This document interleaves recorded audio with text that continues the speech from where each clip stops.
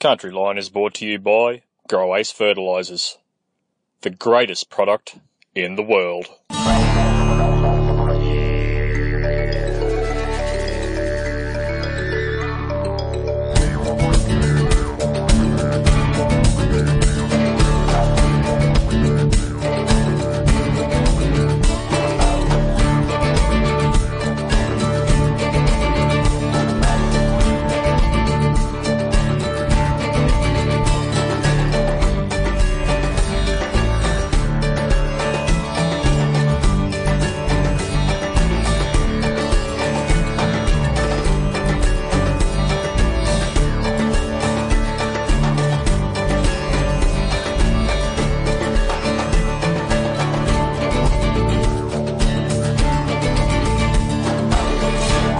G'day, I'm Peter Duncan. Welcome to Country Line.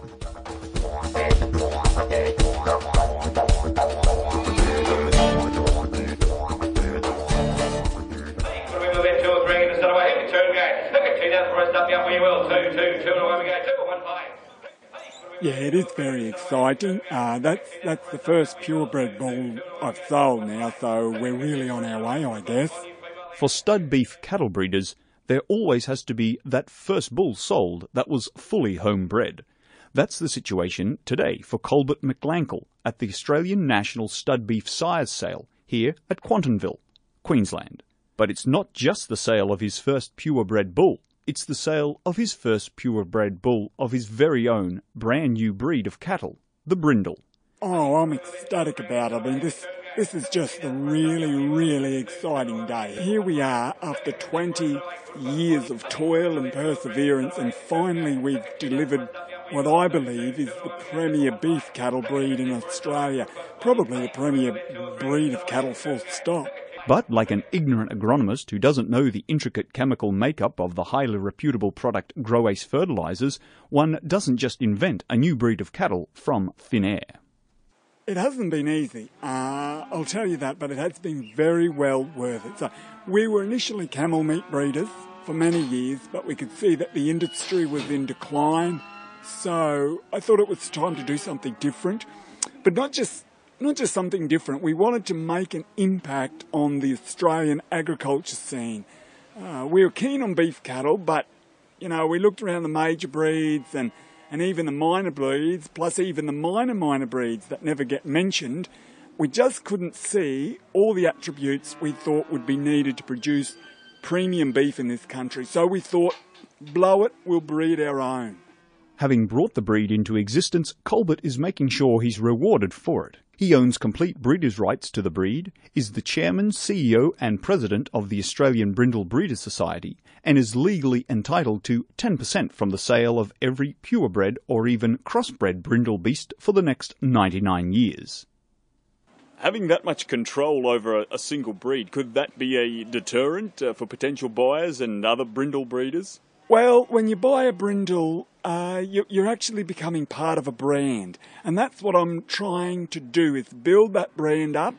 And in order to do that, you need to have control to ensure it's not tainted by lesser breeds or shady operators. All right, so we're looking at the first purebred brindle that's just been sold for $2,000. It's a mottledy, grey, brown, red-looking bull. What's his name? Come on. Yeah, so our property is called Licorice Plains. So this big, beautiful testament to beef is Licorice Plains Alpha Ace Amazing 7713-A. Okay, and has he got a nickname? No, Peter. Legally, he has to always be referred to by that full name. That's part of the contract when buying into the Brindle breed. Okay, sure. So tell me, what makes him so good? Oh, Peter, you haven't been around beef cattle much, have you? Well, 27 years as a rural reporter, actually. I sort of have yes, but you've never been around a brindle. So just look at him. He's got a big, siry head on him. He means business and he is ready to go to work as soon as he gets out onto that paddock. I mean, that top line is just something dreams are made of because he's just so structurally sound with fantastic rib depth, weight for age, doability, and just a temperament that is unsurpassed. Is this what breeders are looking? Just let me finish if you don't mind. He walks smoothly and squarely, and he's not just reproductively sound, he's reproductively superior in every way. His hind quarter could write its own novel, it's that advanced. Look at his frame, it's probably the greatest example of cattle breeding in the history of the planet. His length is something beyond belief if he wasn't standing in front of you here now. And just look at that overall classy looking beast, which is what the beef industry should be aiming for going forward into the future.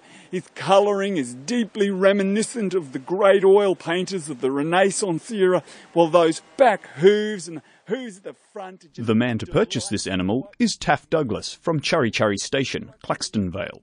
So Taff, you've just bought a Brindle bull for $2,000. What attracted you to that bull? What in particular made you want to buy? Price. Just the price? Yep. Cheapest one here. The Brindle breed already has a significant fan, which could help propel it to the heights of more major food brands. Semi-high-profile English celebrity chef J.C. Florimel, or Flurry, as he's known in his community television channel program Don't Shoot the Chef, has been brought in to raise the profile of the Brindle breed. He's currently developing a menu around Brindle.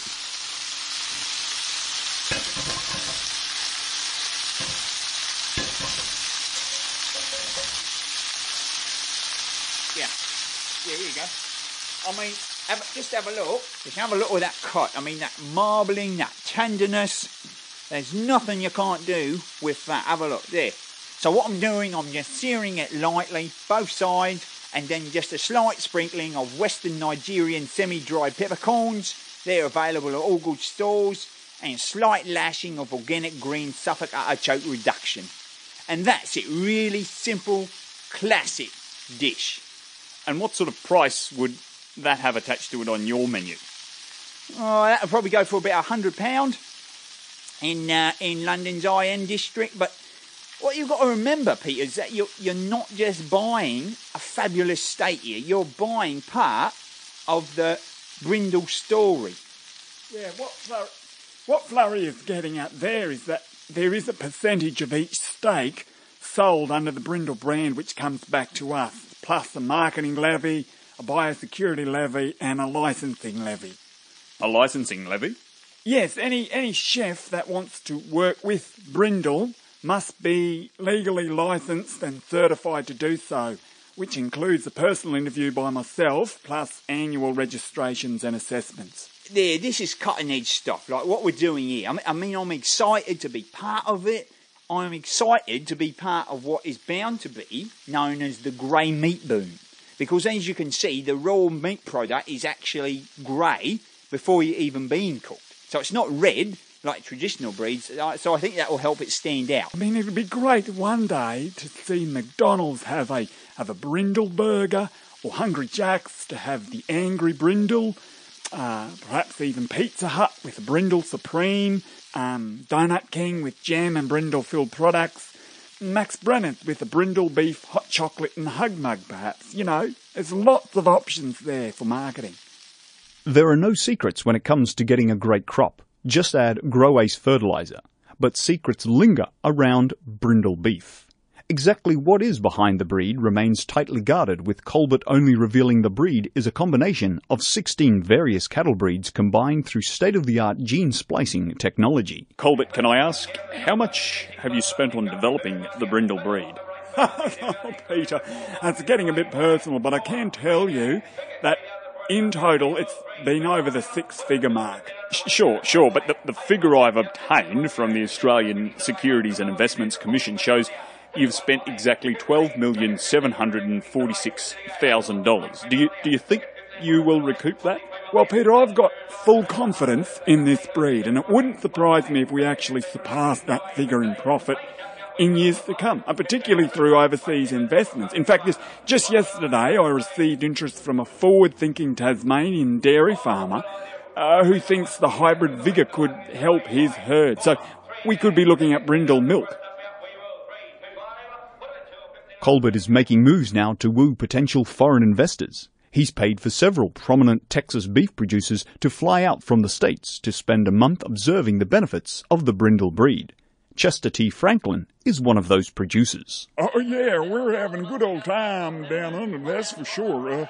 I'd probably describe the Australian beef industry as a cute industry. It's certainly doing its best to make the most of what you have down here, but there's still a long way to go for much of it. I mean, like, this sale today is like a school project or something back home. What's that? It's like a cattle bake sale. Oh, yeah, that's right. It's a bit like a cattle bake sale or something. So it sure is giving us a laugh, that's for sure. And the Brindle breed, do you think you'll be investing? Well, let's not be too hasty about that. I see a lot of promise in it, but you know, I saw a lot of promise in Michael Jordan's baseball career too, and that didn't exactly pan out so good. So, you know, we'll see how we go, I guess. But basically, no. As promising as the Brindle prospectus is, as handed out to attendees at this year's sale, questions remain over the breed's authenticity. Colbert, there are some who say that your cattle are of unspecified origin and just the results from failed mixed breeding.